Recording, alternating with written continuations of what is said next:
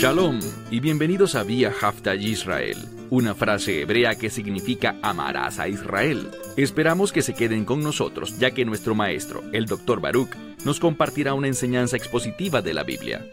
El Dr. Baruch es profesor titular del Instituto Zera Abraham, con sede en Israel. Aunque todos los cursos en el instituto se imparten en hebreo, el Dr. Baruch se complace en compartir esta enseñanza en inglés con doblaje al español.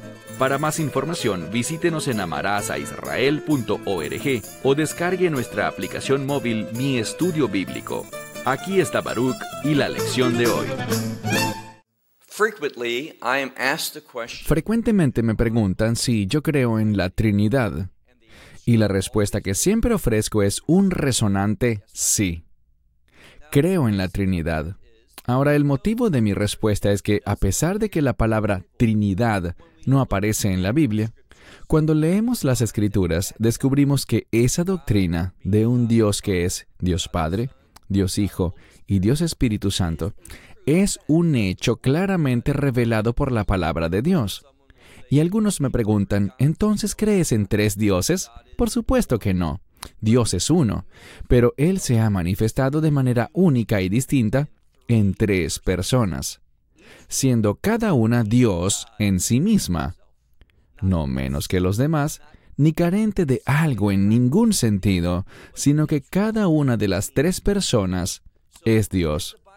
Entonces, ¿la Biblia señala que hay tres dioses? No, solo uno. ¿Quieres decir que 3 es igual a 1 y 1 es igual a 3? Así es. Ahora, ¿podemos darle una lógica humana a esto? Obviamente no. Pero hay muchos asuntos, especialmente cuando hablamos de la misma esencia, de la naturaleza de Dios, que son muy difíciles de entender para nosotros, aún siendo redimidos, aún teniendo al Espíritu Santo llenándonos y morando en nosotros. Con todo, siguen siendo temas de difícil comprensión. Pero nuestra insuficiencia para poder explicar algo, para comprenderlo de la mejor y más clara manera, no significa que una doctrina no sea verdad. Bien, vamos a estudiar hoy un pasaje muy conocido del libro de Génesis. Este relato tiene un significado muy especial dentro del judaísmo. Así que tomen sus Biblias y vean conmigo el libro de Génesis, capítulo 18. Permítame decirles que yo escucho muchas enseñanzas rabínicas y siempre me sorprende cómo ellos pueden tomar una pequeña referencia, una clave, o lo que yo llamaría una pista distante dentro del texto y a partir de allí llegar a una conclusión. La mayoría de las veces no considero que esta sea una manera buena o adecuada para realizar una exégesis bíblica. Es decir, para interpretar las Escrituras. Pero me gusta la consistencia y, por tanto, hoy vamos a ver algo que, en mi opinión, es una fuerte referencia a Dios revelándose a sí mismo por medio de tres personas. Y el resultado de este evento es una referencia a la Trinidad. Pero aunque el mundo rabínico no logra apreciar esto de ningún modo, si nos remontamos a los sabios de la antigüedad, ellos sí ven a Dios manifestándose a sí mismo, aquí en este pasaje, mediante estas tres personas que aparecen. Dicho esto, ve conmigo al verso 1, libro de Génesis capítulo 18, versículo 1. Y el Señor se le apareció. Y esta palabra para Señor es la palabra Yud-Hei Vav-Hei, Hashem. Es la manera más sagrada de referirse a Dios. Usualmente pensamos en este término como el Señor o el Señor Todopoderoso o Jehová, como se enuncia en español estas cuatro letras Yud-Hei Vav-Hei. El Señor entonces se le apareció a él, y él, de acuerdo al contexto, se refiere a Abraham, Avinu, nuestro padre Abraham. Y una vez más debemos recordar que gran parte del fundamento de nuestra fe, de lo que creemos, proviene de la vida, de las palabras y acciones de Abraham. Y nadie lo hace mejor que el apóstol Pablo cuando se refiere a Abraham, por ejemplo, en el libro de Romanos, y también en su carta a los Gálatas. Así que, en este pasaje aprenderemos principios fundamentales con respecto a nuestra fe, y a nuestras creencias. Una vez más, verso 1. Y el Señor se le apareció en el encinar de Mamre. Esta localidad es conocida también como, veremos más adelante en Génesis, es otro nombre para referirse a la ciudad de Hebrón, un lugar que tiene un significado bíblico muy importante. Lo que está ocurriendo aquí, el hecho de que está sucediendo en Hebrón, en el encinar de Mamre, esto nos dice que este evento tiene gran importancia para ti y para mí, para el lector. Y avanzando, vemos que él está sentado a la puerta de su tienda. Dos cosas aquí. En primer lugar, noten la palabra. Está sentado. La palabra en hebreo es yoshev, pero sabemos que es yoshev debido a la puntuación, a la acentuación vocal que el texto masorético le agrega al original. Porque originalmente cuando vemos el texto hebreo, no tenía acentos en las vocales de ningún modo. Lo que vemos aquí son 3 letras, y podríamos traducirlas como Yashav en vez de Yoshev, porque solo tenemos las consonantes. Pero este es el punto que debemos tener claro. Siempre que veamos el tiempo presente, en vez del pasado o el futuro, perfecto o imperfecto, dependiendo de cómo hayas estudiado la gramática hebrea, siempre que encuentres un tiempo presente, siempre, de acuerdo con los sabios, se refiere a algo que tiene gran importancia, gran significado, con implicaciones bíblicas que debemos aprender. Así que, en el hecho de que el texto masorético se hayan agregado estas acentuaciones a las vocales para convertir este verbo en presente, eso tiene consecuencias grandes para nosotros. Entonces estamos en Hebrón, Dios se le ha aparecido a Abraham, aunque de inicio Abraham no lo nota. Él está sentado a la puerta de su tienda, aunque no es la palabra normal para puerta, dilit, sino que es el término petach, que tiene que ver con la entrada o abertura de su tienda. Notarán que ese lugar será mencionado varias veces en este pasaje. Y cuando algo se reitera con frecuencia en la Biblia, es porque tiene importancia. Al pensar en una entrada, ¿qué debe venir a tu mente? Bien, una vez más, de acuerdo con los sabios de la antigüedad, lo que debe venir a nuestra mente con este lugar es la masusa. La masusa es esta caja dentro de la cual metemos el pasaje conocido como el Shema, y que habla sobre amar al Señor nuestro Dios con todo nuestro corazón, toda nuestra alma, con todas nuestras fuerzas y obedecer sus mandamientos. Así que este lugar, la entrada de una tienda o la puerta de una casa hoy en día, es una referencia que habla sobre los mandamientos, no para aprenderlos nada más, sino especialmente para aplicarlos, implementarlos en tu vida diaria.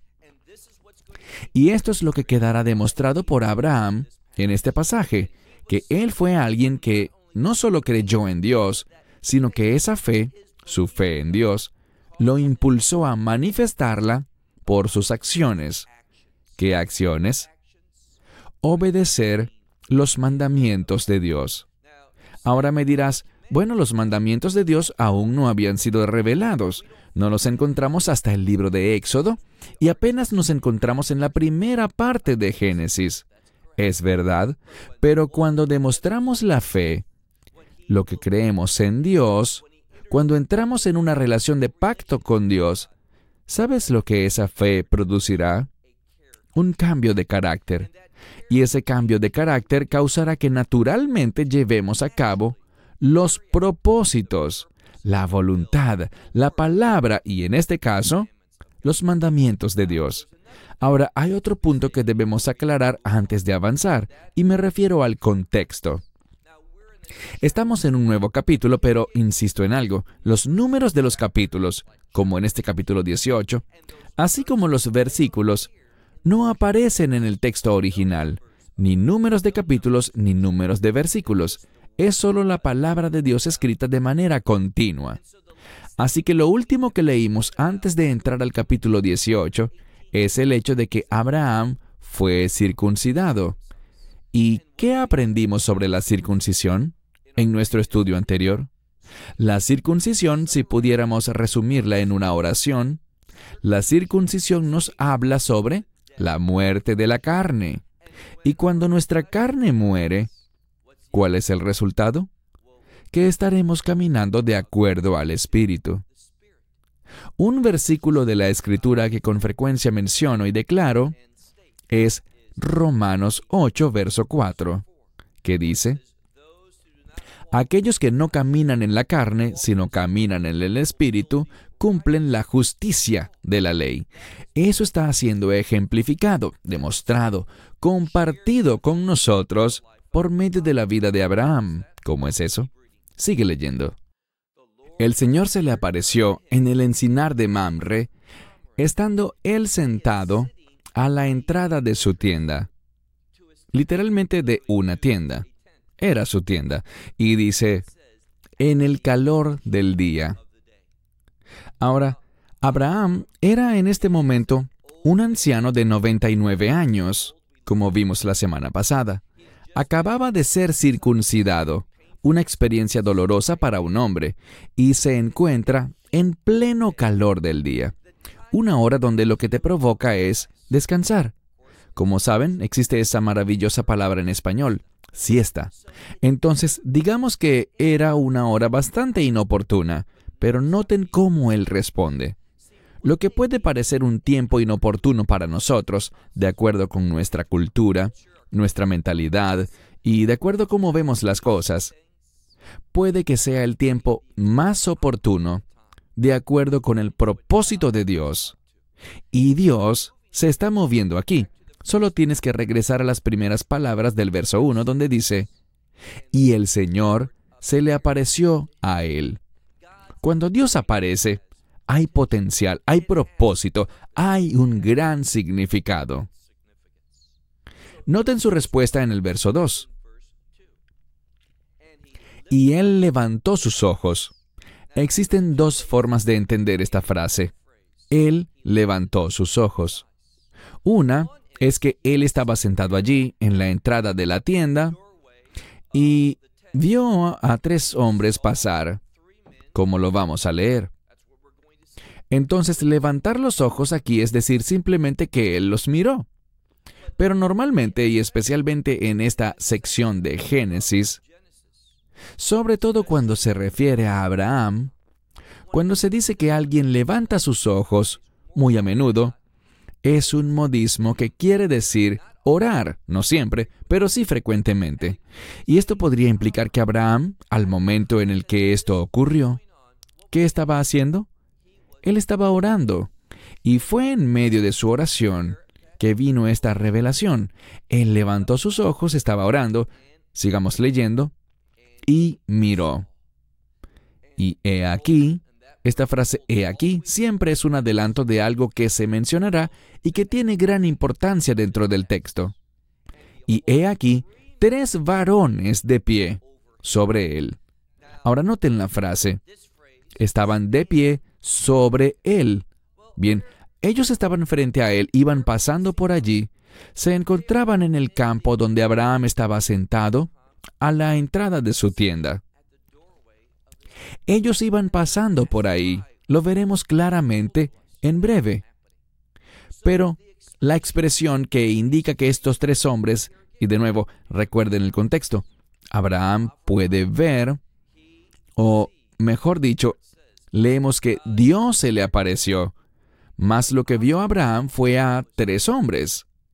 Y el hecho de que se utilice esta frase tan particular, miren que dice, Nitzavim alav, lo que quiere decir estar de pie sobre él. Muchos de los comentaristas rabínicos ven un significado aquí, y yo estoy muy de acuerdo con ellos, en que este término sobre significa que ellos son superiores. Y en el contexto lo podemos apreciar. Dios, el Señor, se le aparece a Abraham. ¿Y de qué manera lo hizo? ¿Qué fue lo que vio Abraham? Él vio a 3 hombres pasando por ahí, pero dice que ellos estaban sobre él. Así que Dios se está manifestando a sí mismo y no existe desacuerdo entre los sabios. El Señor se le manifestó a Abraham, ¿de qué manera? A través de estos 3 hombres, o como ellos los llaman, 3 ángeles. Sigamos leyendo. Abraham vio, y aquí hay algo que también resulta llamativo en el texto. Hemos insistido en que cada palabra en la Escritura fue redactada por una razón. No necesitamos esa frase «y vio», pues ya se nos dijo que él los había visto. Leímos que él levantó sus ojos y miró a 3 hombres caminando o pasando sobre él. Pero noten lo que dice el texto. De nuevo, él vio y corrió para encontrarse con ellos. El hecho de que la palabra vio aparezca de nuevo, de manera casi redundante, debo insistir, la Escritura nunca presentará redundancias en el sentido como nosotros entendemos las redundancias, sino que buscan enseñarnos algo. La primera vez él percibió algo, en un sentido de revelación. La segunda vez, él lo vio físicamente manifestado frente a él. Así que Dios está comunicando y por eso es que él hizo esto.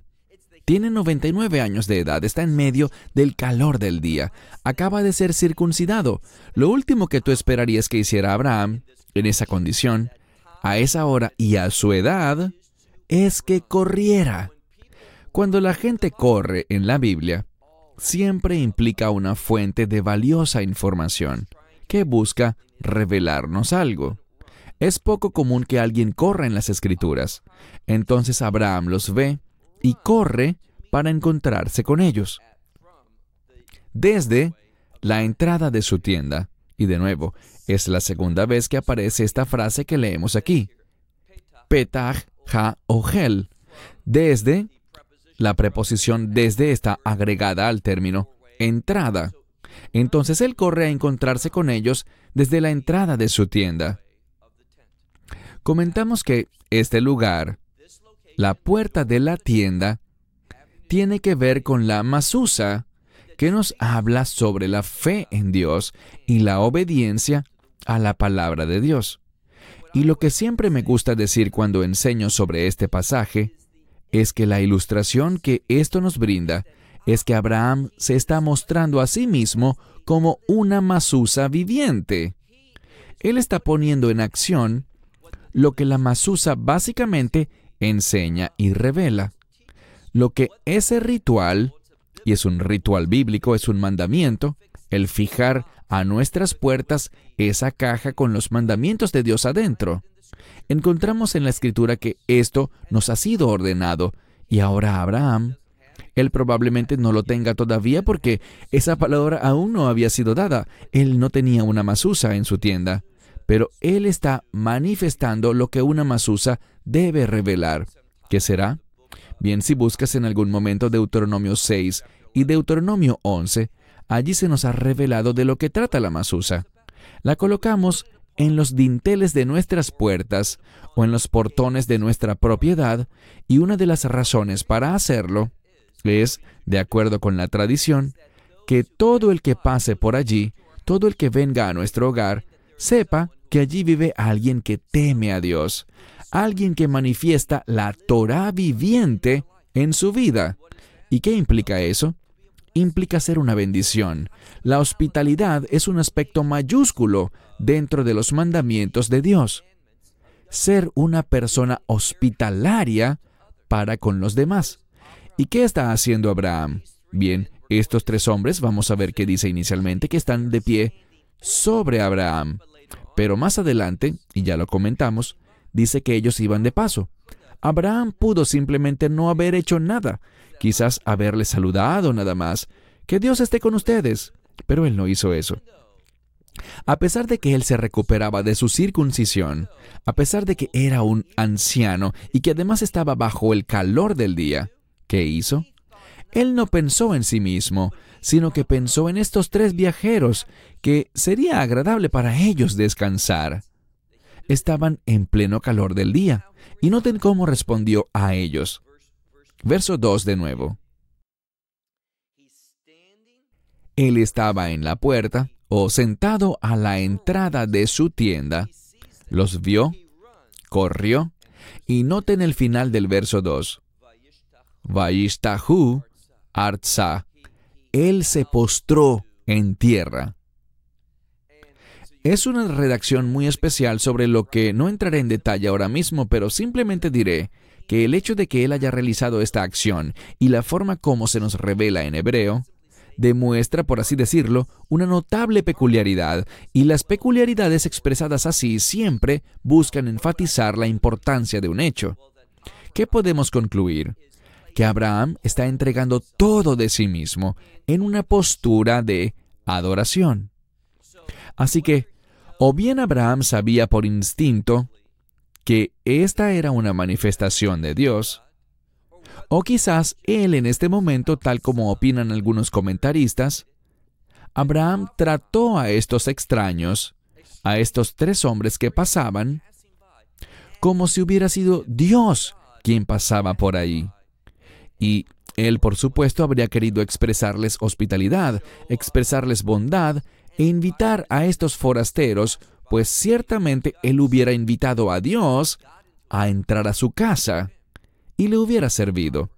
Esto es lo que Abraham está haciendo con estos tres extraños. Verso 3. Aquí encontramos otra clave en el texto. No dice Adoní. Adoní sería simplemente un término para decir amo. Literalmente mi patrón, mi amo o mi señor, pero no de un modo religioso, sino que si vas a Inglaterra, por ejemplo, allí se utiliza este término señor, en inglés lord, pero como un término de gran honor y respeto. Expresa sumisión ante esa persona a quien tú respetas. Pero aquí no vemos la palabra Adoní. Ahora, en el texto original, pudiéramos saber si él usó la palabra Adoní o Adonai, pero cuando vemos cómo los sabios de la antigüedad, los masoretas, cómo ellos agregaron los acentos en estas palabras, ellos no colocaron allí Adoní, sino Adonai. Y esto busca reforzar la idea de que este es Dios, manifestándose a sí mismo ante Abraham en tres personas. Una vez más, verso 3.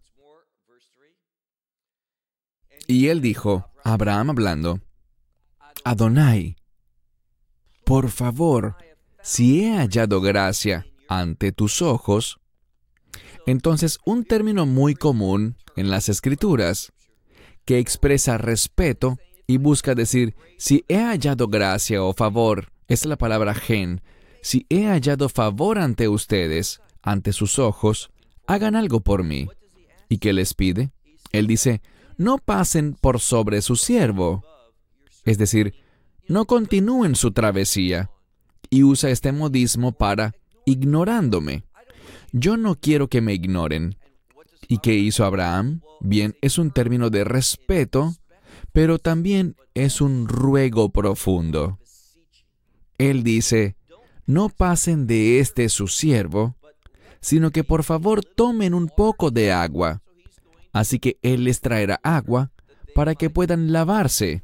Dice, lavar sus pies. Este es un término de respeto. Lavar los pies de alguien o permitirles hacerlo en tu casa, proveerles los medios para hacerlo, es un acto de hospitalidad y de respeto. Es un acto de alivio, pues ellos vienen caminando, así que será refrescante que puedan lavar sus pies. Y eso no es todo. Dice, y recuéstense debajo del árbol. Y en resumen dice, recuéstense debajo del árbol, ubíquense bajo la sombra y refrésquense.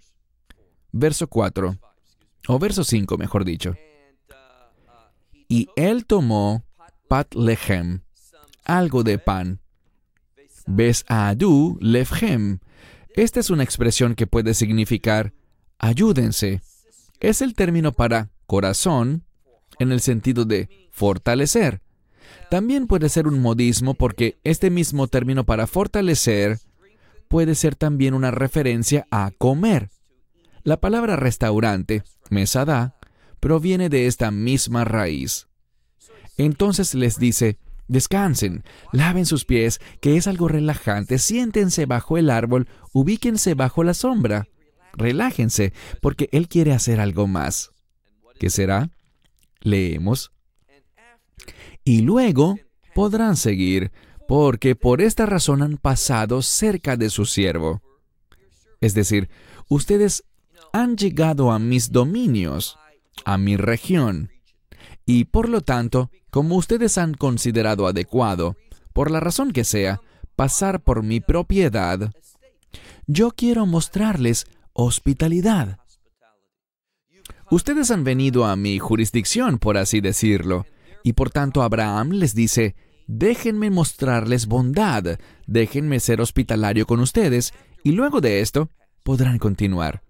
Lo que está diciendo es, no me nieguen la oportunidad de ser una bendición. No prosigan su camino sin permitirme extenderles a ustedes mi hospitalidad.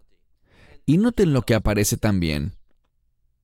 En el verso 5, ellos le responden y le dicen, tal como dices, o hazlo así como has dicho. Verso 6. Abraham observa esto como una oportunidad. Ellos se están refrescando, descansando en pleno calor del día, y luego continuarán. Pero mientras descansan, noten cómo Abraham hace incluso más que eso. Verso 6. Y rápidamente, esta palabra también se repetirá en el texto. Ella nos muestra un gran deseo de parte de Abraham de no perderse esta oportunidad. E insisto, ¿sabía Abraham a quién estaba atendiendo? Bueno, eso sigue siendo debatido entre los eruditos, si lo sabía o no.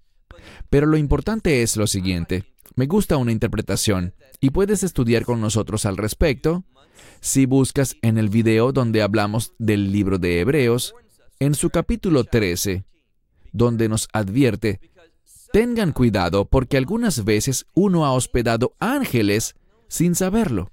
Entonces, cuando menos podríamos decir que esto ciertamente aplica en este caso, aunque yo creo que estos hombres son más que ángeles, creo que tienen que ver con la mismísima presencia de Dios, con Dios mismo manifestándose a Abraham. Y Abraham, sin saberlo, pero deseando tratar a todos como debe ser, ¿qué dice el Nuevo Testamento? Una conocida enseñanza del propio Mesías Yeshua, que lo que hagas por el más pequeño de tus hermanos, también lo has hecho conmigo. Y Abraham está expresando eso en este versículo. Entonces dice en el verso 6, Abraham rápidamente llegó a la tienda de Sara y le dijo, pronto, segunda vez que esta palabra se usa, y está en forma de mandamiento, rápido, pronto, 3 medidas de harina fina, toma y prepara un ugot. Este es el término en hebreo moderno para tortas, o en este sentido podría ser como ugiot, que sería para algo refrescante. Ahora, están preparando una comida, y este sería el primer plato de esa comida. Luego dice en el verso 7, y al ganado, Abraham, una vez más, corrió. Todo está siendo hecho con mucha prisa, aceleradamente, no de manera descuidada, sino expresando que este es un asunto importante. ¿Cuál es el mensaje para nosotros? Oportunidades. Cuando Dios te dé una oportunidad para servirle, cuando Él te dé una oportunidad para bendecir, no permitas que esa oportunidad se vaya. Responde con urgencia. Apresúrate a actuar sobre esta oportunidad de ser obediente a las situaciones que Dios coloca en tu camino. Sé un obrero presto a servir. No digas, bueno, déjame orar por eso y otro día te respondo. No, Abraham respondió deprisa y de la mejor manera. Entonces Abraham corrió al ganado, mitad del verso 7, y tomó un becerro que estaba raj. Raj significa suave. en este contexto quizás tierno, y bueno, y dáselo a un joven, y una vez más, rápidamente. Le dijo, prepáralo, cocínalo. Entonces, 3 veces hemos visto que Abraham utiliza la palabra majer, rápido. 3 medidas de harina. Entonces, hay pistas que se dejan ver cuando este número 3 se repite una y otra vez. Pasemos al verso 8. Y tomó algo de mantequilla y algo de leche, y el becerro que había preparado, y lo puso o lo colocó delante de ellos. Y él estuvo con ellos debajo del árbol, y ellos comieron. Abraham no comió con ellos, sino que se quedó con ellos en calidad de siervo. Y eso es importante. Esto se destaca de manera enorme en este pasaje, porque normalmente cuando se habla de una comida, el objetivo es tener compañerismo. Pero Abraham no estaba teniendo compañerismo con ellos, sino que les estaba sirviendo. Y la única explicación, insisto, algunos de los eruditos coinciden en esto, el hecho de que él no comiera con sus invitados es extraño y puede ser una pista, al menos para el lector, sobre esta dicotomía, esta separación entre Abraham, siendo humano, y estos 3 individuos que pasaban por allí, que serían, ¿quién? Serían Dios. Hay muchas pistas en el texto que enfatizan que lo que está ocurriendo aquí es una manifestación de Dios. E incluso los sabios, casi todos ellos concuerdan en que esta es una manifestación de la presencia de Dios, ya sea de su presencia literal o un atisbo de su presencia que está siendo revelado en el texto. Verso 9. Ellos llegaron con un propósito.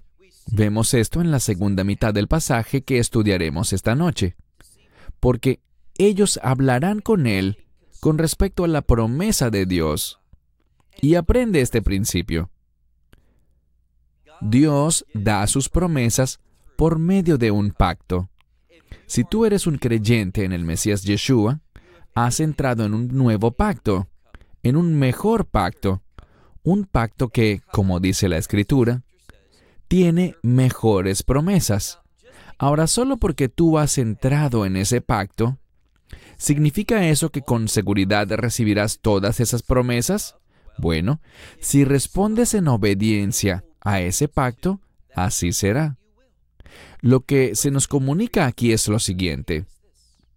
Es debido a que Abraham no dijo, bueno, yo estoy recuperándome de la circuncisión, estoy adolorido, hace mucho calor, tengo 99 años. Y, ¿sabes? Si fuera un hombre más joven, si yo fuera joven, ayudaría a estos forasteros, les mostraría mi hospitalidad. Y si ellos quieren venir y pedirme ayuda incluso ahora mismo, los ayudaría. Pero debido a que ellos van solamente pasando por aquí, quizás estén muy apurados, quizás ya comieron, quizás ya descansaron en otro lugar, y por eso solo andan pasando por aquí. Mejor no hago nada. Abraham no dijo eso. Él vio una oportunidad para practicar la hospitalidad, para poner los mandamientos en acción. Y al hacerlo, ¿qué se produjo?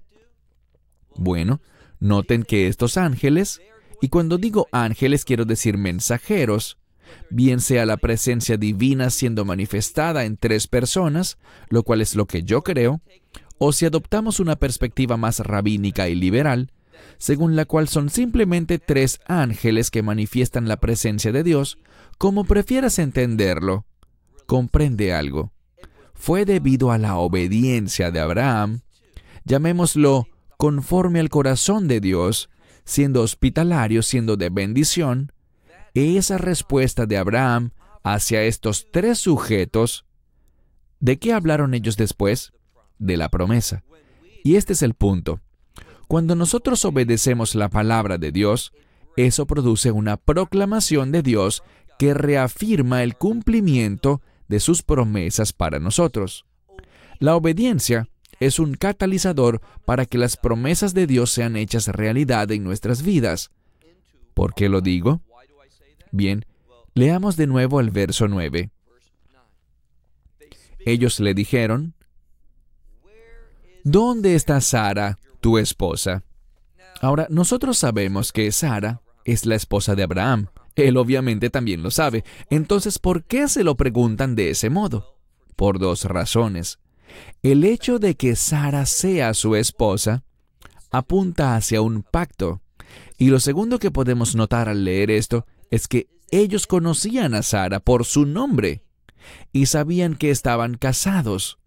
Ellos tenían conocimiento perfecto y para mí, este es un fuerte mensaje dentro del texto con respecto a que la divinidad está visitando a Abraham este día. Entonces le preguntan, ¿dónde está Sara tu esposa? Y él le dijo, mirad, está en la tienda. Y noten el verso 10. Y él le dijo, vemos un cambio aquí. Cuando estos tres hablan, a veces lo vemos en singular y a veces lo vemos en plural. ¿Por qué? Yo respondería que se debe a que Dios a veces se manifiesta como la Trinidad, como los tres en plural, a veces se manifiesta como el único Dios. Aquí veamos lo que dice el versículo 10. Y él le dijo, ciertamente volveré a ti para el tiempo de la vida. Me gusta esto, el tiempo de la vida. Ahora, una vez más, si buscamos lo que piensan los eruditos, algunos dirán que el tiempo de la vida es la primavera. Es el tiempo en el que nacen los animales. Primavera es sinónimo de redención. Este niño sobre el que hablarán aquí tiene que ver y nos brinda el concepto, además de que Sara sea mencionada, todo esto nos brinda el concepto de la redención, la promesa de la redención. Entonces volveré a ti para el tiempo de la vida, y he aquí, un hijo tendrá Sara, tu esposa. Esto es una reafirmación, una confirmación de la promesa de Dios que Abraham tendrá un hijo por medio de Sara, su esposa, por medio de esta relación de pacto. Leamos ahora a mitad del verso 10. Y Sara está escuchando. Y de nuevo, estamos presenciando, como ya comentamos, una variedad de elementos peculiares en la gramática, porque hemos visto muchos verbos perfectos e imperfectos en este pasaje, pero solamente vemos el tiempo presente cuando dice que Abraham está sentado y ahora con Sara escuchando. Y una vez más, esto busca enfatizar la importancia de lo que está pasando aquí. Así que Sara está escuchando, ¿dónde? En el mismo lugar en el que Abraham se encontraba, en la entrada de la tienda, que estaba detrás de él.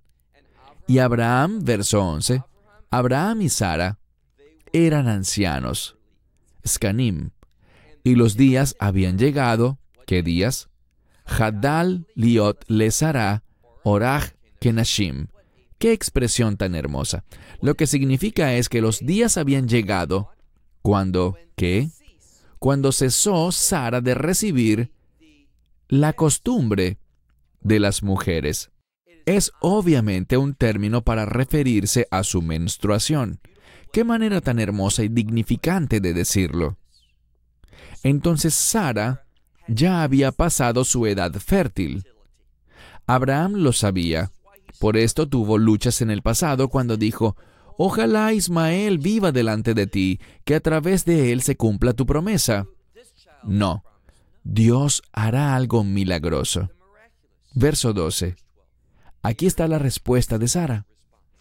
Y Sara, tal como Abraham en la sección anterior, dice aquí, y Sara se rió dentro de sí. No abiertamente, el texto es enfático. Sara se rió por dentro. No fue una risa visible, ni siquiera una risita disimulada.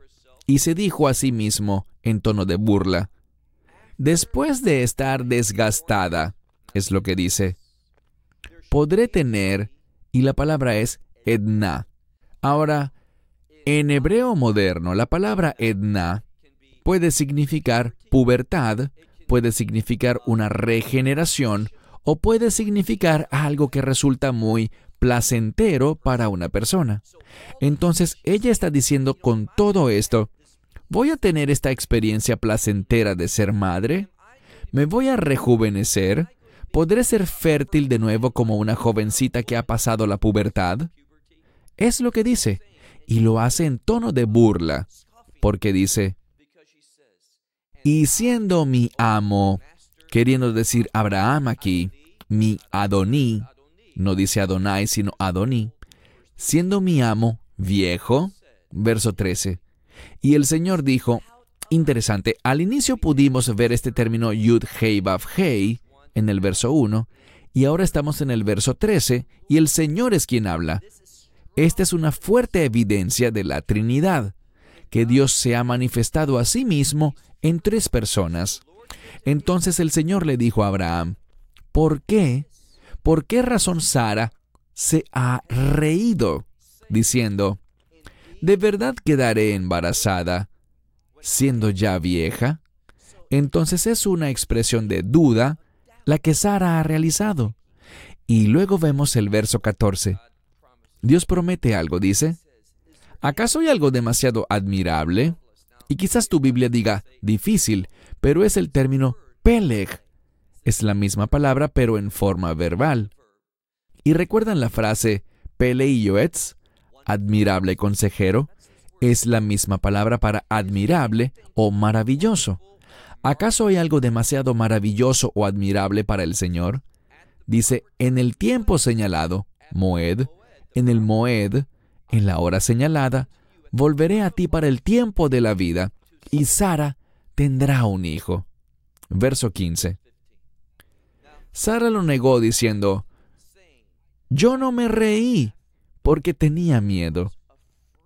Y él le dijo, no, que sí te has reído. Y los hombres se levantaron de allí. Es decir, se levantaron y se fueron. Y noten lo que dice el verso 16. Vayes keifu. Eso significa fijar la mirada, observar algo, diría yo, intensamente. ¿Por qué lo digo? Porque la misma palabra es usada, el mismo verbo es usado en forma alterada dentro del hebreo moderno para decir binoculares. Entonces es mirar algo en detalle, pero desde la distancia. Y miraron hacia Sodoma, y luego dice que Abraham los acompañó para despedirlos. Entonces Abraham, cuando ellos se iban, luego de que 2 veces le declarasen que un niño le nacería, un hijo, por medio de Sara, que Dios cumpliría su promesa, noten lo que dice, que ellos salieron hacia Sodoma, y Abraham los acompañó, los escoltó, hasta la salida de su propiedad, demostrando también con esto su respeto. Concluiré diciendo 2 cosas. Primero, ¿por qué se menciona Sodoma? Bueno, cuando leemos sobre Sodoma en la Escritura, en lo que debemos pensar es en juicio. La segunda razón es para enseñarnos un principio. Este pasaje, contiene un mensaje evidente de redención. Se habla sobre Sara, en el tiempo de la vida, la primavera, el tiempo de la Pascua. La Pascua es la fiesta de la redención. Y lo que debemos incluir, y este es el segundo punto, que la redención viene por medio del juicio. Y cuando hablamos sobre redención, quiero decir el resultado de la redención, que es el reino. El reino no vendrá hasta que primero se ejecute el juicio. Cerramos con esto. Hasta la próxima semana, cuando continuaremos en el capítulo 18 y veremos los importantes sucesos que ocurrirán a medida que avanzamos en el libro de Génesis. Esperamos que te hayas edificado con el mensaje de hoy y lo compartas con otros. Te invitamos a seguir nuestros estudios cada semana por este canal y por el portal de YouTube de Amarás a Israel. También puedes descargar nuestra aplicación móvil gratuita, Mi Estudio Bíblico. Finalmente, para obtener más información sobre nosotros, visita nuestra web amarasaisrael.org, donde encontrarás otras conferencias de Baruch en audio, video y texto. Hasta el próximo programa. Que el Señor te bendiga en Yeshua HaMashiach, Jesús el Mesías, mientras caminas con Él. Shalom desde Israel.